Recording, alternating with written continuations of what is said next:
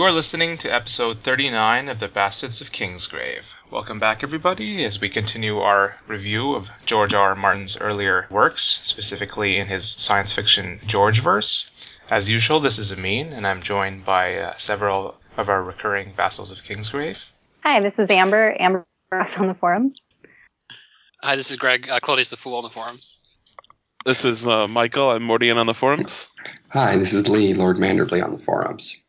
Perfect. You guys have been practicing. Yeah, I was waiting for direction there.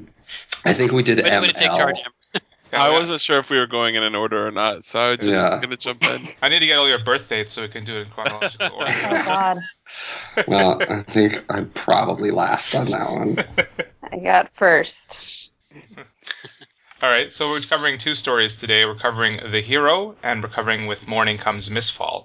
We'll be starting with The Hero, and just as kind of a precursor to diving into the story. In Dream Songs, there's a little bit of a introduction where George is talking about what was going on in his life at his time, and he explains how The Hero was actually the first story that he ended up selling. That it was actually the first one he did for money officially, and apparently he who else read this, by the way, just in case, it wasn't expected. I did. Okay, so you might be able to comment. I didn't reread it. Yeah, I read it the first time, but not. It seems that the story was actually lost a few times or something. Like, it almost didn't get published. Yeah, it's funny. I remember that it kept vanishing and then reappearing and then vanishing. He had to call in, and during the call he managed to say the title and they found it. But he's like, if the call had gone differently, he might be a journalist today. Was that the one that they found behind the cabinet or something? Yeah.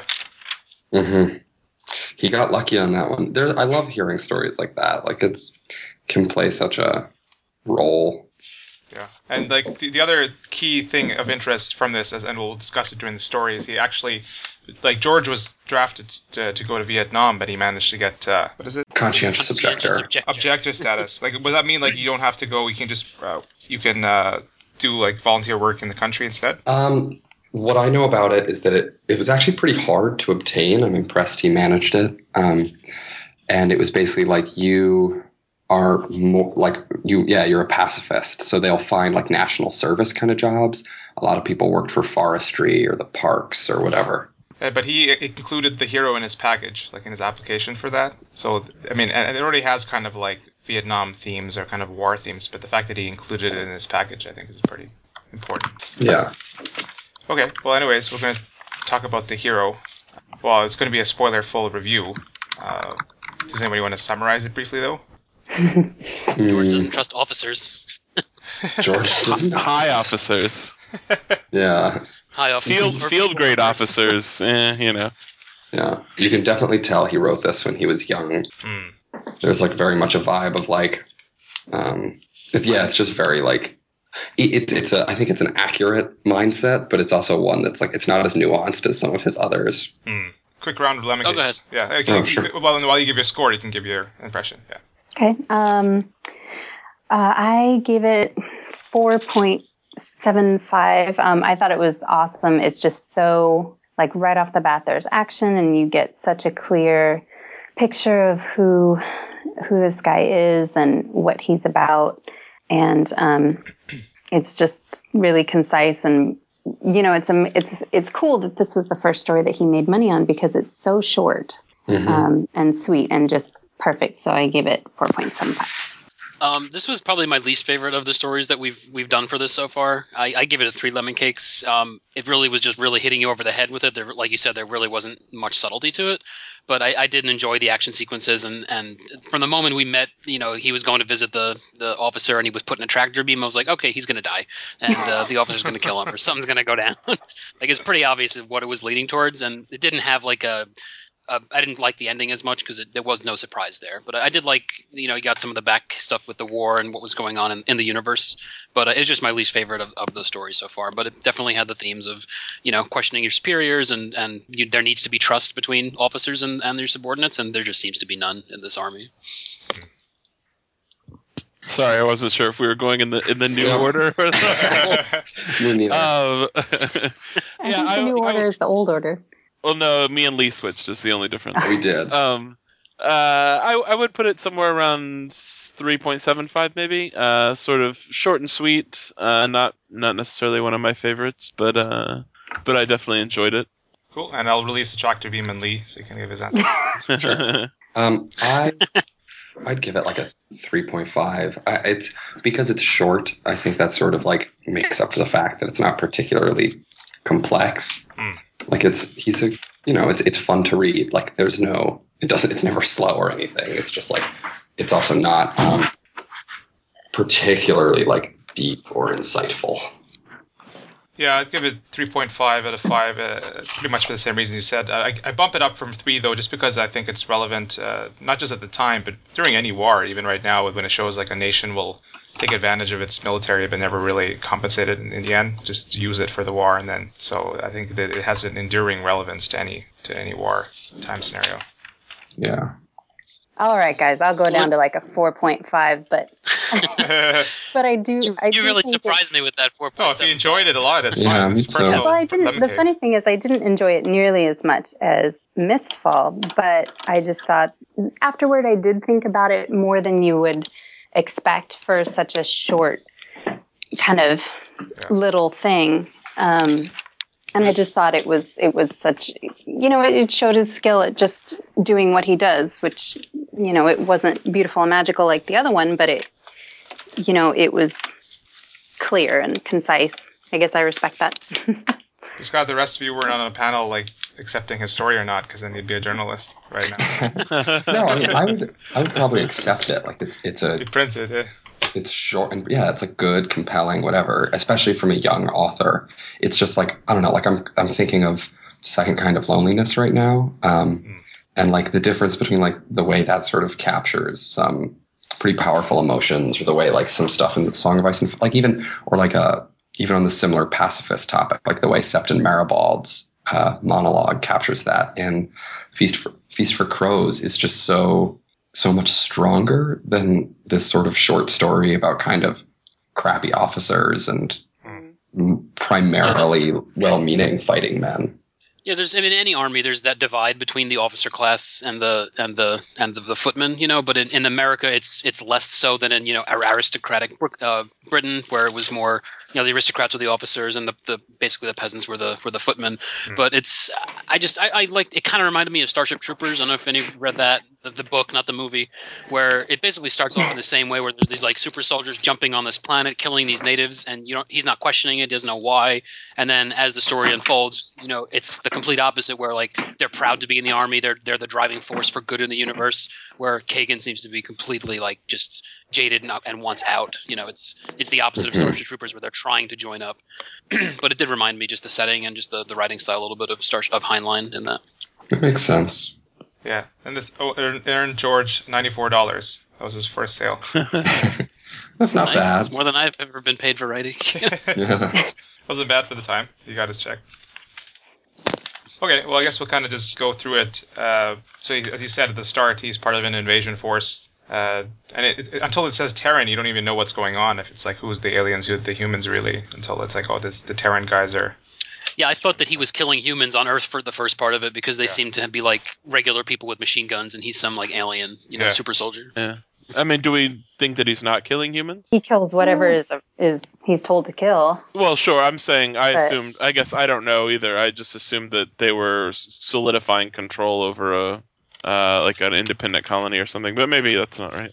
I think they're probably... I think the humans are generally pretty united in the George verse. I guess maybe already, in terms of comparison to Harangans. Although I did kind of get the feel of the Harangans Soviets for some reason. Because like it keeps talking about like we're not having direct conflict yet. We're just trying to like take all the intermediate areas first, and then before we get at that point, direct conflict, which fits the theme at the taking time. over the buffers. Yeah, and like you also, like these guys are super soldiers. You wouldn't really waste them on like military police kind of jobs. The way he kept calling them, natives, I just kind of pictured almost like kind of people in Avatar, like those natives of Avatar. like sort of semi-alien, but like kind of humanoid alien. Yeah, That sounds right I to never me. doubted that. I never doubted it. I always thought they were humans because I don't know the whole history of the world that this is set in, but I kind of get the impression that humans have conquered a lot of planets, and then like Earth was solidified into this one government, and now that government's going out and like taking over those planets. So I always thought they were just killing humans, but that's Well, based on very little information. no, like this is one of the first in the Martin verse, and Yeah. what I remember about it is that so they're like the Harangans or whatever, and they're the humans, and they're both basically like big militaristic, Yeah. conquering kind of people. And I think we were basically both just like doing our solo empire thing until we bumped into each other, and then it got kind of nasty. And then the Federal Earth wins partly because of soldiers like these dudes from Wellington, and the Harangans kind of the weird hive minds kind of vanish, but the rest of them sort of stay around. And our government collapses, and then like everything else takes place later over like as things sort of come together, but all these worlds are really different, and some of them are really advanced and some aren't, and you meet lots of new aliens. Okay, so there are. Well, we know there's the Grishka and all those guys later on, Yeah. so I guess it makes sense. But this is early in the war. It's only 3 decades in. I think it was Yeah. like 1,000-year war or something, right? So this is Yeah, that sounds right.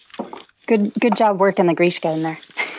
Oh, thank you. Someone had to do it. He has to come up once an episode at least.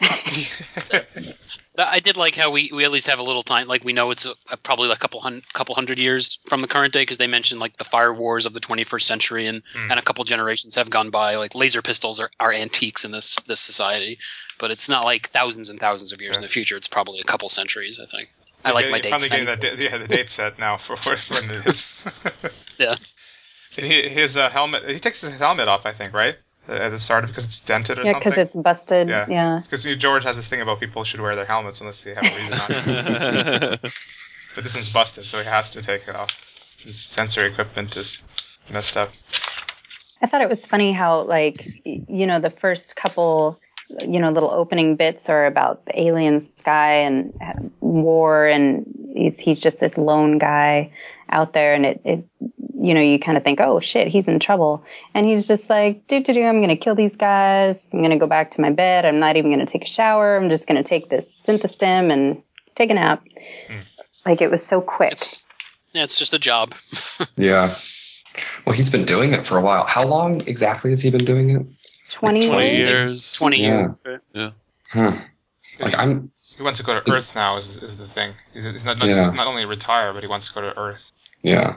Do you think they would have let him retire to Wellington? I guess they probably would have. Yeah, they make that offer to him. So. And they talk about the like the retired guys that run the barrack nursery kind of things. So I thought it was interesting that mandatory service was just 20 years. Like, it sounds like a lifetime, but you figure these guys, that's what they're born and bred to do. He probably enlisted at 18 at the oldest.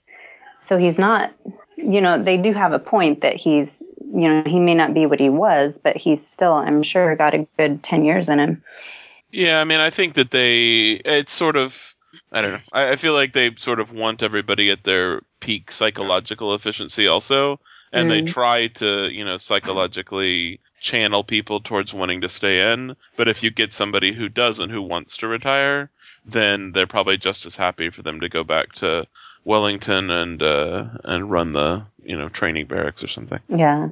Yeah, it seems like most of them do renew anyways. The ones that are in there, they're just so used to it. But he has different plans.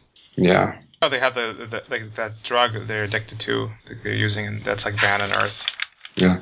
Well, that's a very like subtle part of the story. That's something I like. That like that's another way that the government sort of controls these guys.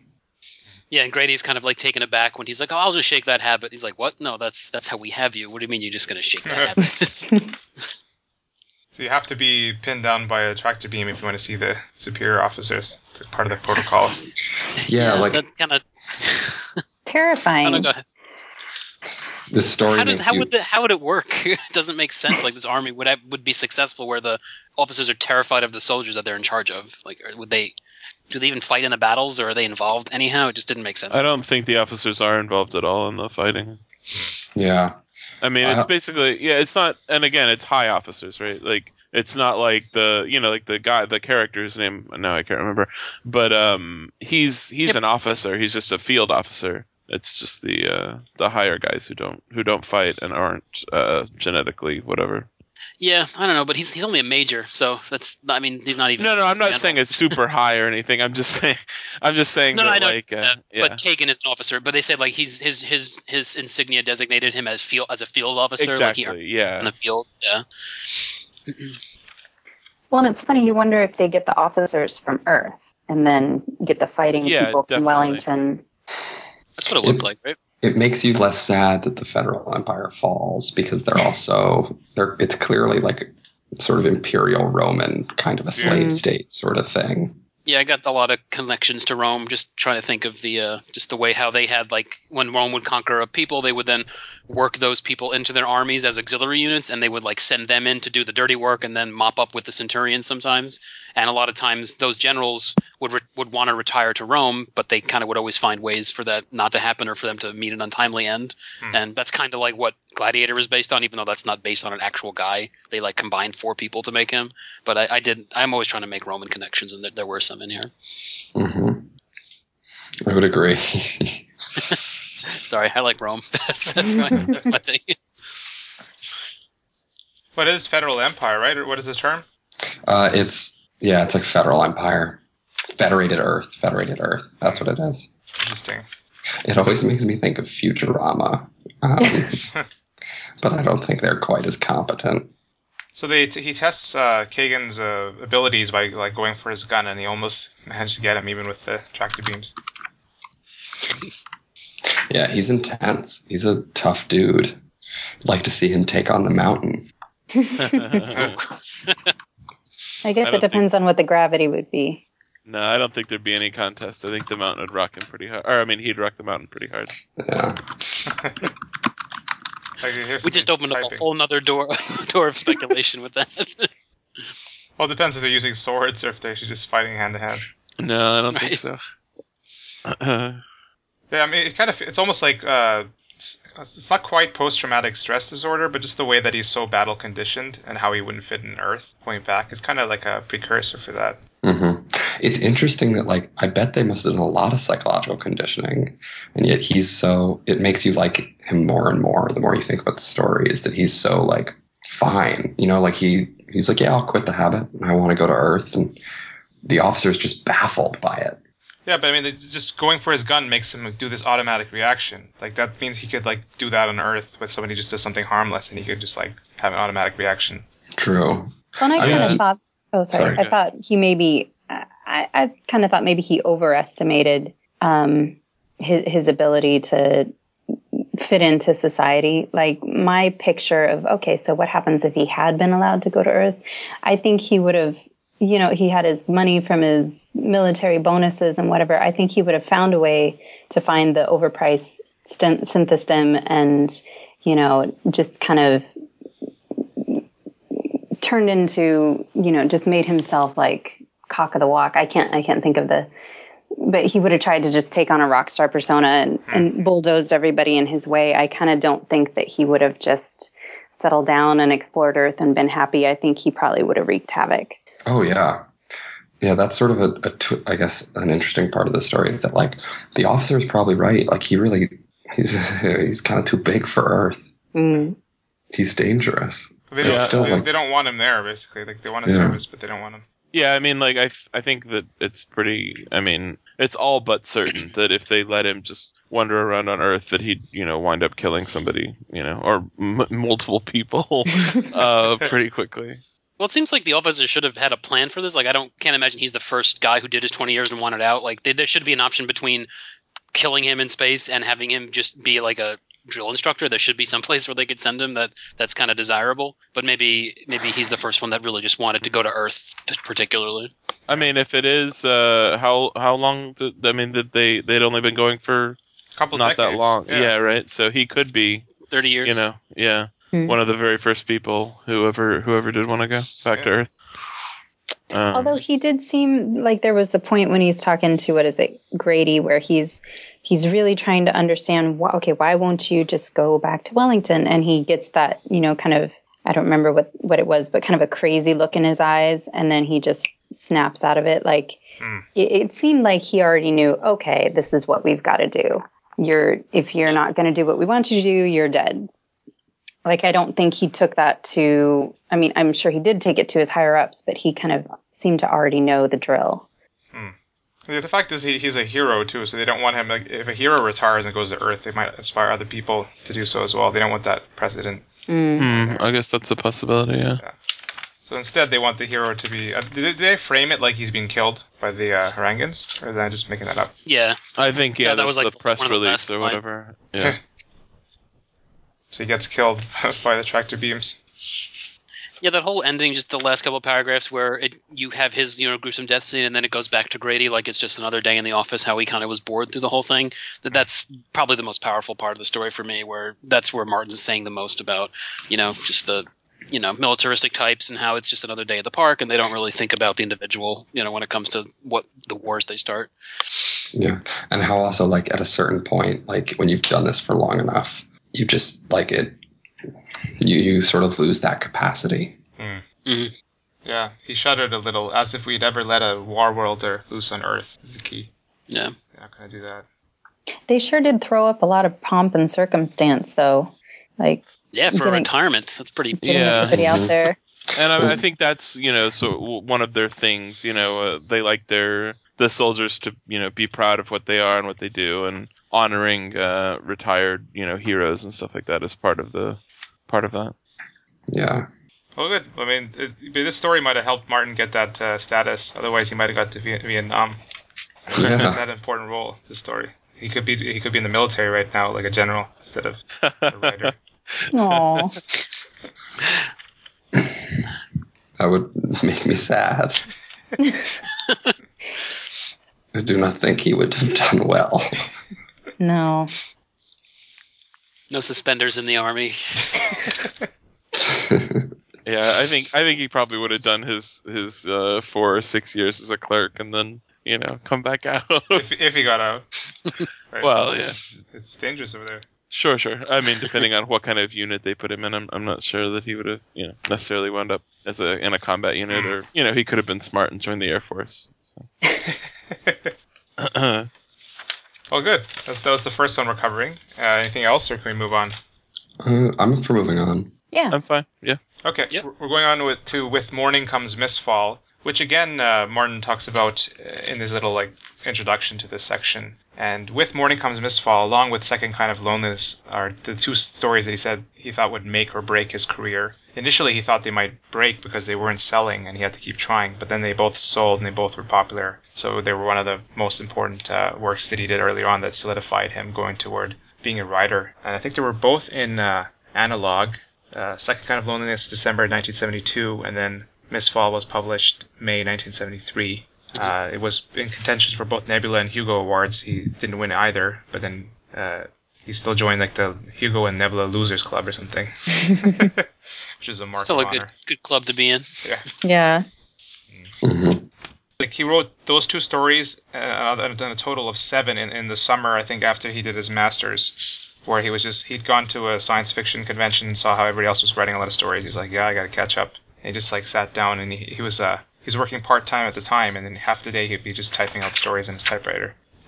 Yeah. He is a very prolific writer. Like, if you ever look at a thing, for all that he publishes slowly, it's because he writes such long books. He doesn't get as much credit as he deserves. Mm. Well, it's only with the last 2 books that he slowed down. He's always been pretty fast about it. It's just he never had to balance this much going on. These short stories, he could just focus on them, finish them, and move on to the next one.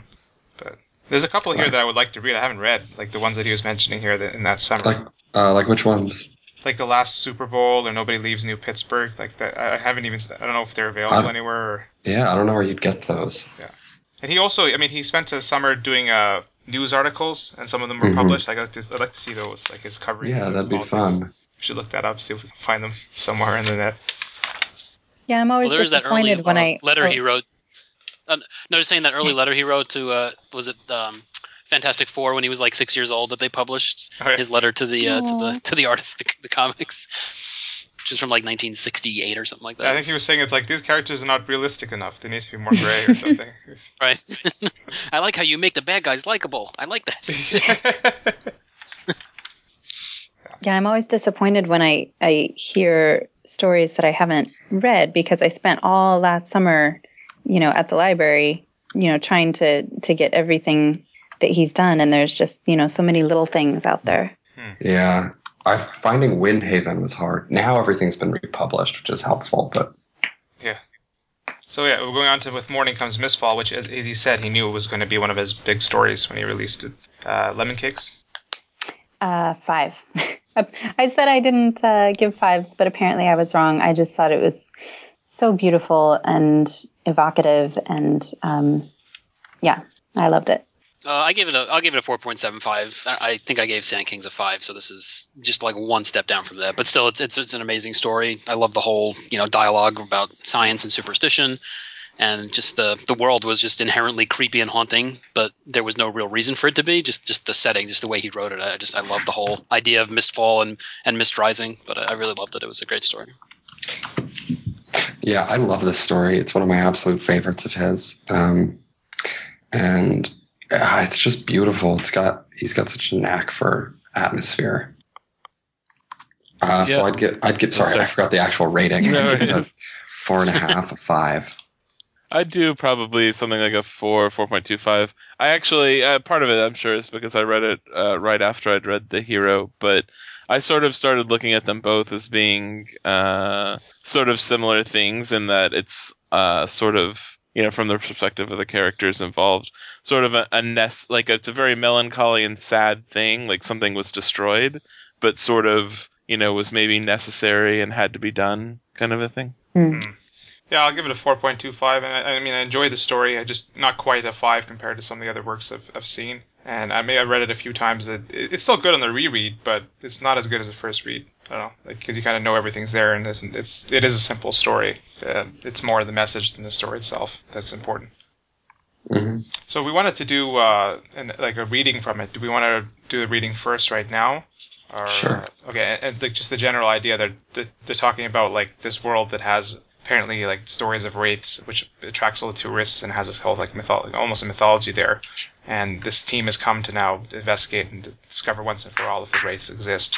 And so Yeah, there's a and discussion now, right? Yeah, they stay at. There's this one hotel. It's the only place people stay. It's on top of a mountain, and so there's the Mistfall, which is hence the name.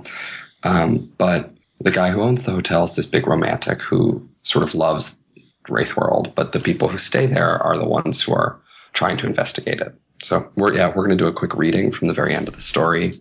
I'll be reading Sanders, who's the hotel owner.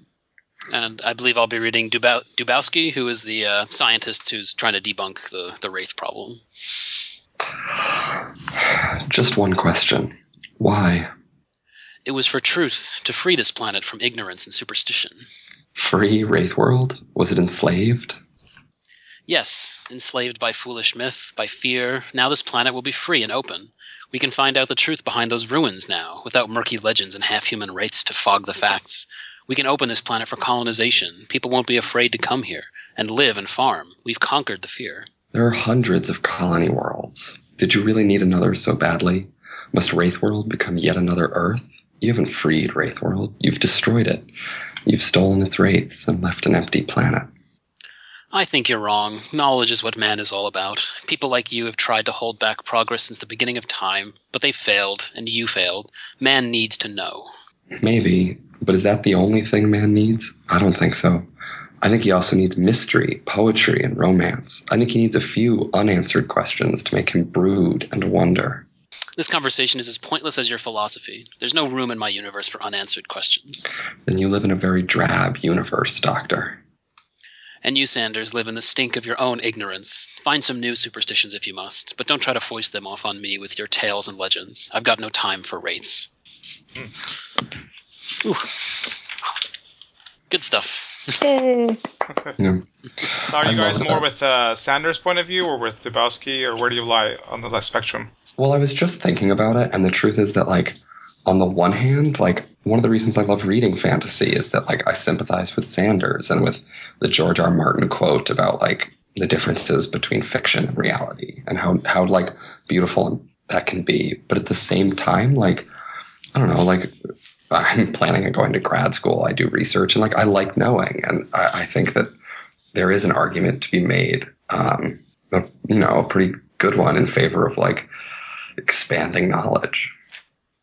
Yeah, I kind of. Yeah, I'm kind of in the. Oh, go ahead. Oh, I was just going to say, I pretty much agree. Like, just personally, I prefer Sanders' vision and his, kind of hopeful wistfulness about it. But it's pretty compelling that, people need to live and farm and drink mist wine.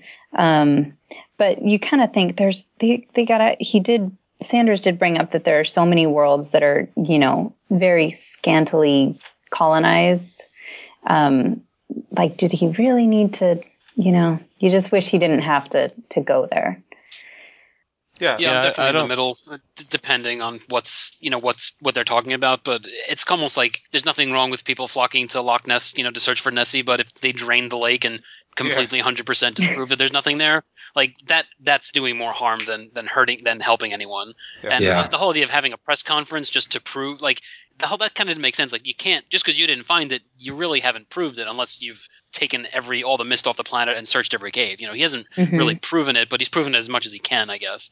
But it did come across as more hurtful, and I definitely sympathize with Sanders in this case. Yeah, the line just must have become another Earth, because it's not like they got so many planets and stuff. They don't need to colonize this planet.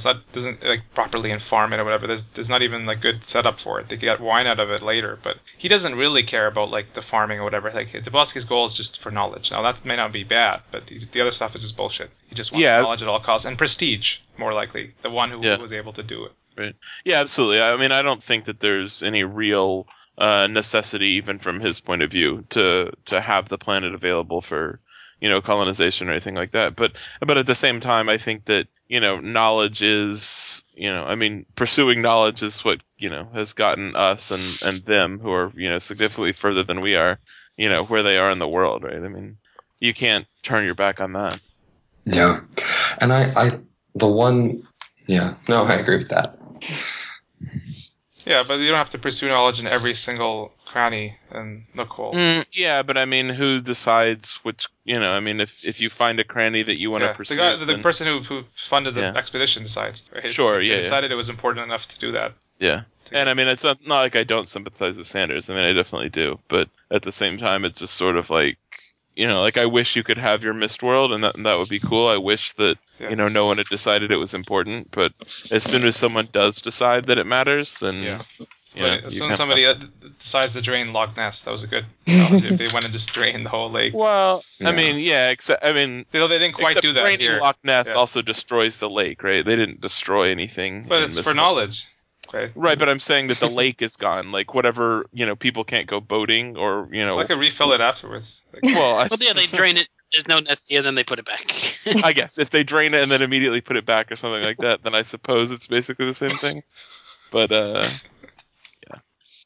yeah, the one thing that's sort of a flaw with this story for me is the idea that like this press conference would be effective. Yeah. Just because, like, I don't know, like, and it's important for the story, and I agree with that. But it's just like, I don't know, unless like future people are really different, then I have no idea why. Like, there are plenty of people who go like, we know there's nothing in Loch Ness. We have thoroughly done this, like, searched and sonarred the lake, and there's nothing there. But everyone still believes in it. Yeah. You know what I mean? So like, people are going to believe what they want to believe. yeah, it does seem a little unlikely that the press conference would have mattered quite so much.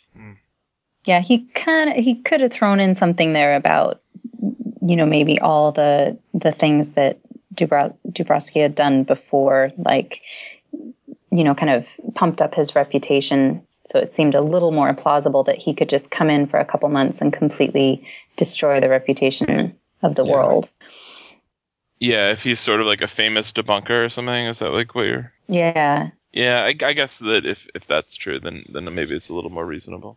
Then is the Mythbusters of the 25th century. Then Dubowski next went to the Nightmare Planet to debunk the fact that it's a nightmare planet, and he never came back. Yeah, he was never And it went poorly. Yeah. Then he went to see the Grishka. He's like, this must be fake. If he actually got that. Although he doesn't really seem like the field, he doesn't really like the field researchers, so he likes to send other people out when possible. Yeah, he does seem like the guy who really, misses. I always get this quote wrong: misses the forest for the trees, or misses the trees for the forest. He's so focused on like the details that he didn't even realize if it was morning or night, or dawn or dusk. And that's when Sanders really freaks out on him. He's like, "You've been here for 2 months, you don't know if it's morning or night." Yeah. It's just a different. They're coming from two total ends of just personalities and all sorts of spectrum. They're not alike at all. Yeah, well, Sanders, for example, he only has the fresh brewed coffee. He won't take the instants or synthetics kind of stuff. Yeah. You can see that's kind of just his personality is along that side of stuff. Mm-hmm. Yeah. I mean, I like the narrator a lot. Like, we haven't really talked much about him, but it's a nice touch to have him be sort of in the middle. Yeah. Like, he sympathizes with Sander and like likes the romanticism, I guess. Like, at the end of the story, he still loves the mist wine, which is the planet's export. But at the same time, like, I think he has sort of an understanding of like why Dubowski does what he does too. Like, because like, and it's true, they're both pretty understandable motivations. Yeah, and Mist Wine is the precursor for Shadow Wine. Don't forget. Yeah, True. I had that just that note there. Mist wine and shadow wine. George is so good at naming wines. The narrator is George, by the way. I mean, because it was even written at a time where he was doing like articles and that kind of stuff. It's like a journalist point of view, so he's just drawing upon his journalist experiences. Oh, I didn't even think of that. Well, and it's It's kind of like the.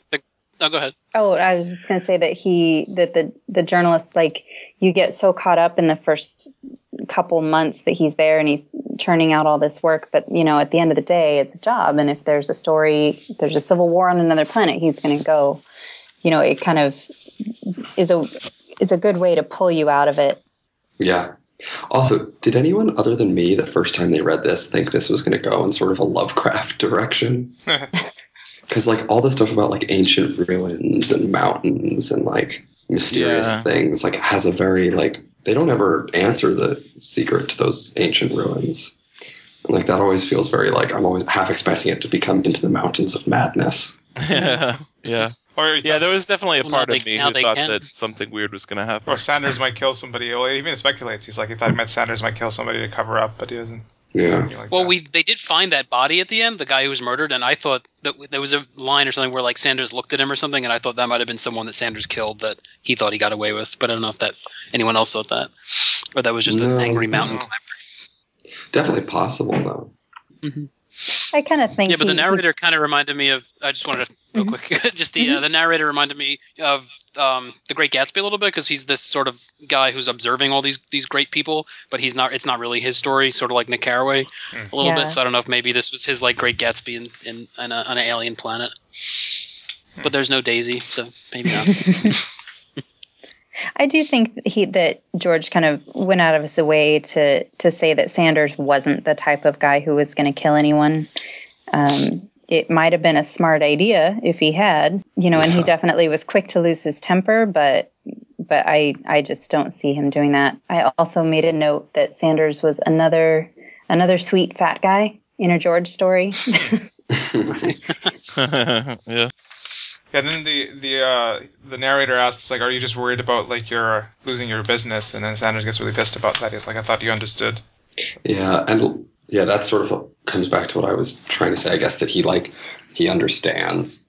The narrator has because he has both like a real job and also this romantic streak, he gets both sides of it in a way that like Sanders is, I mean, they call him a hopeless romantic, and like hopeless is actually like really accurate. He is kind of hopeless and he's somewhat doomed because of it.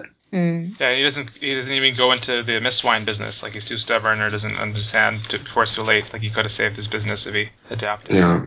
Like, he also, like, he knew that they were going to go out of business. That's why he was so mad about Dubrowski. But, like, so, like, it wasn't even him, like, pretending things would get better. He literally just, like, allowed. If he'd bought into the mist wine, he could have maybe kept the hotel going. But through this, like, childish spite almost, he refuses.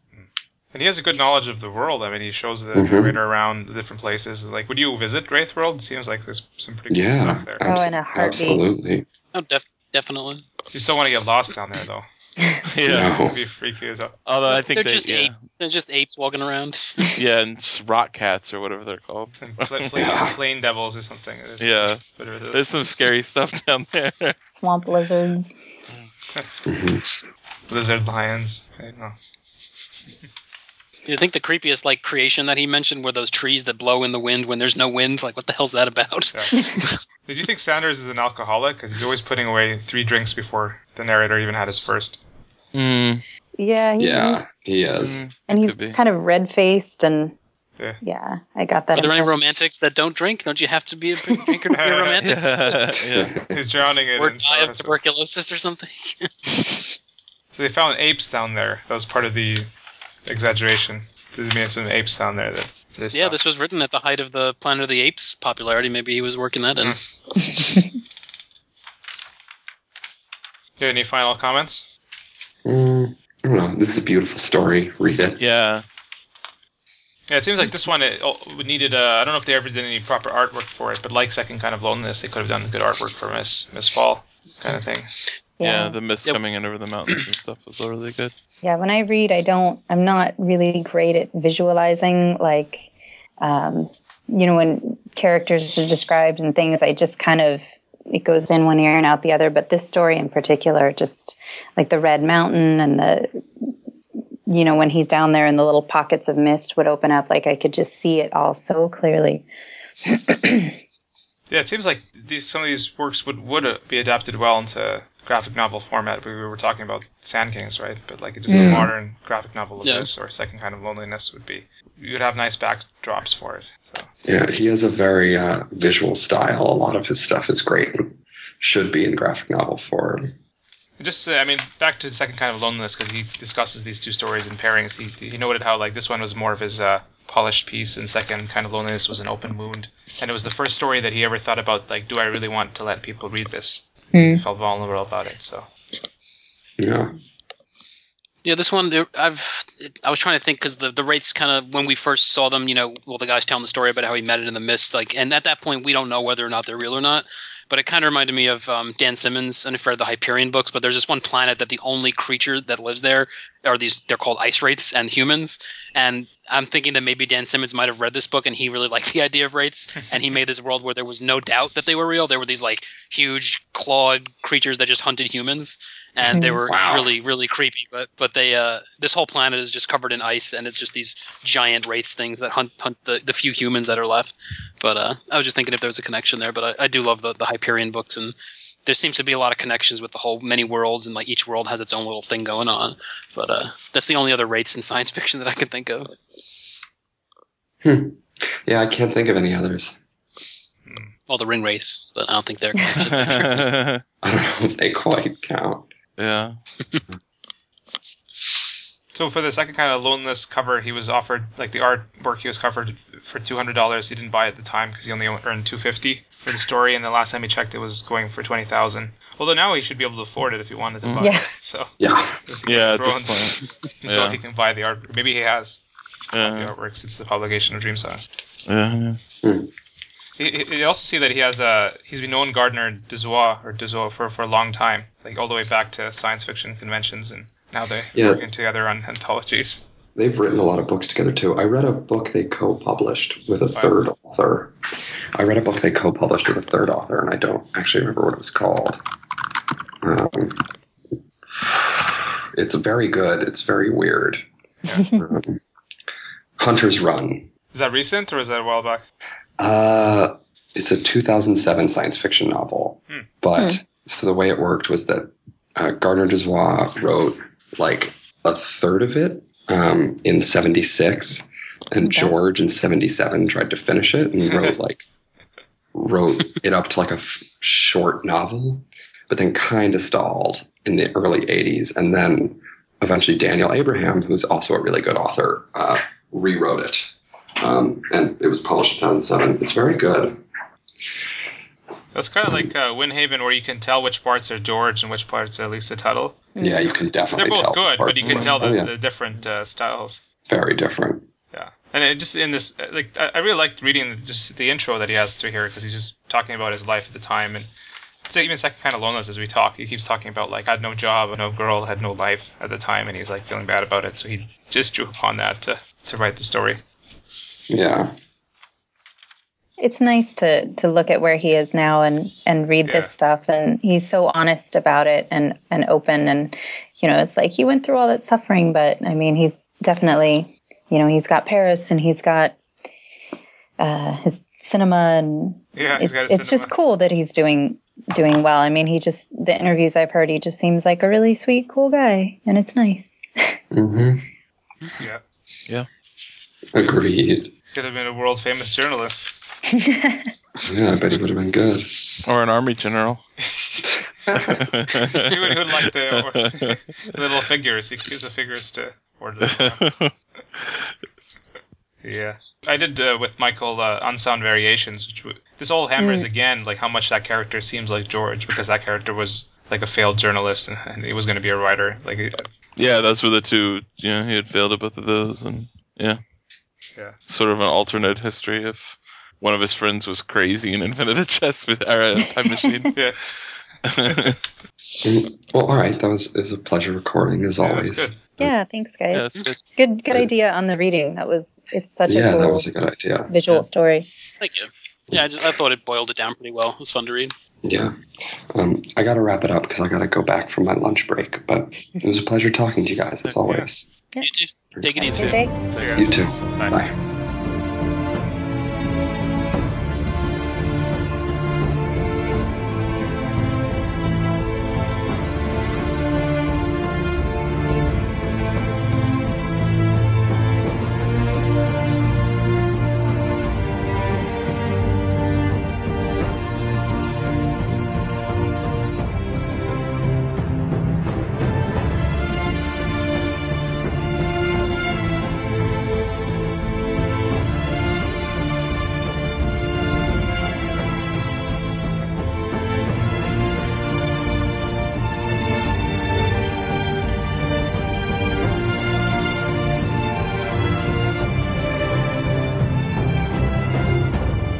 What are we on to next, do we think? I'd love to do I think Stone City. I was thinking one. It's not part of the George verse, but it would make for an interesting conversation. The Ice Dragon, because people are let's always do the trying Ice to Dragon. Yeah. that into Fire, and it could be set there, but there's too many differences. But it's a fun story. Yeah. There's dragons and there's battles. It's a pretty. I mean, it's like 30 pages, but I don't know if we could do that in another one, but it's just a. I think I would do the Ice Dragon as a single episode if I did. Yeah, I would think it would be. Yeah, I agree. In fact, I was hoping to do it on Ice Fire on the main podcast at some point, but I mean that's probably years away, just like in terms of getting all four of us or something. So I wouldn't be against doing it on here. Well, maybe they are re-releasing it later this year in like a standalone hardcover volume with new artwork. So maybe we do it then. I think that's coming out like October. That'd be nice. Yeah. Yeah, it looks like this weird, creepy bone dragon, but yeah. It's no Falcor. We'll have to take a look at the list of stories then and see what he's got. Yeah. Around this, what came next around that time. Mm-hmm. Are we still working on the George verse? I think so. Yeah, let's do. Yeah. There's that exit, the exit from San Brita or something. It's like the ghost story in a car. Yeah, that's a short. Oh, I like that one. Yeah, I was flipping through because each story has that like cheesy illustration at the beginning of it, and that's the only one that had a car that I found. Like this must be set at least in the current day or pretty close. I think he has a story about like he did in history class or something where it's like the Finnish-Russian War or something. Yeah. I like that. That's a good one. We should read that one. There's like a fantasy version of that one too.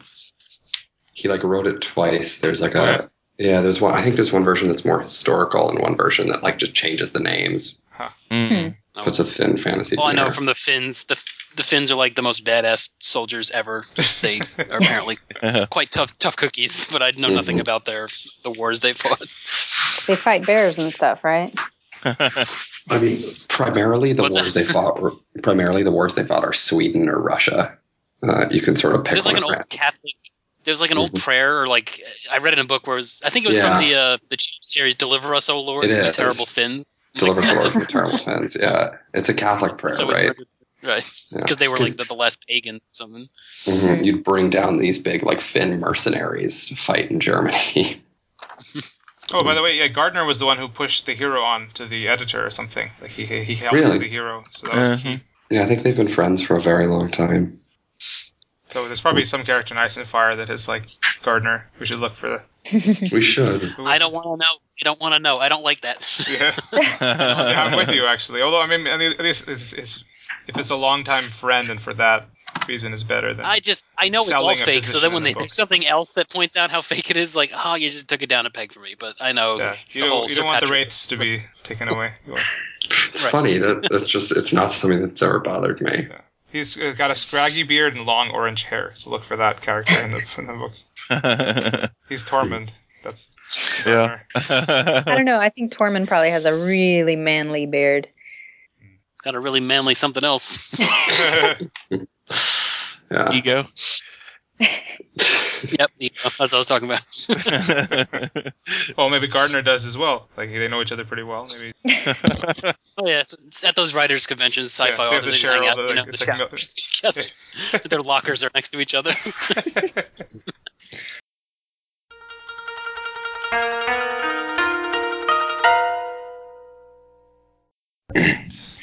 How are you guys?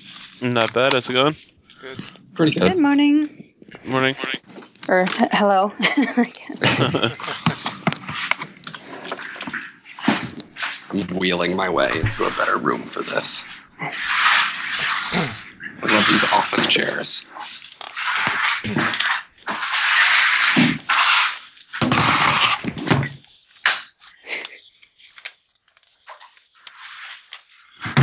Alrighty.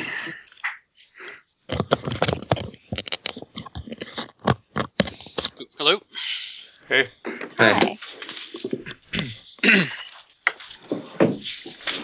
you want to do the hero first or the morning with come Mistfall? Maybe the hero is pretty Yeah. quick and Well, straightforward. the hero is alphabetical, so. We know how Uh, important that is. Yeah. To you. and was chronological, I think. And it was published earlier. Yeah, my one nervousness about that would be if we. Well, I guess it's. Never mind. I was going to say if we had a really long Mistfall discussion, we might end up wanting to save the hero, but that doesn't make sense. No, I so, don't think it'll be super long. Yeah. All right, let's do it.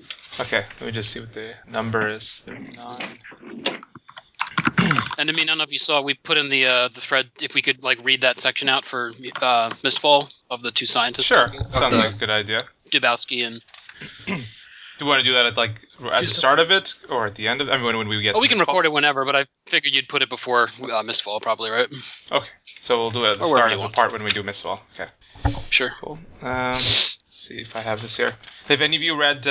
He has like a little intro before the hero. Did you read that? Yeah.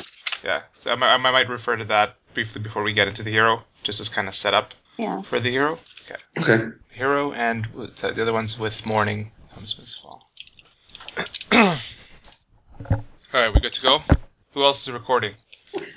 I've got one going. I should have one going. Okay, good. All right, here we go.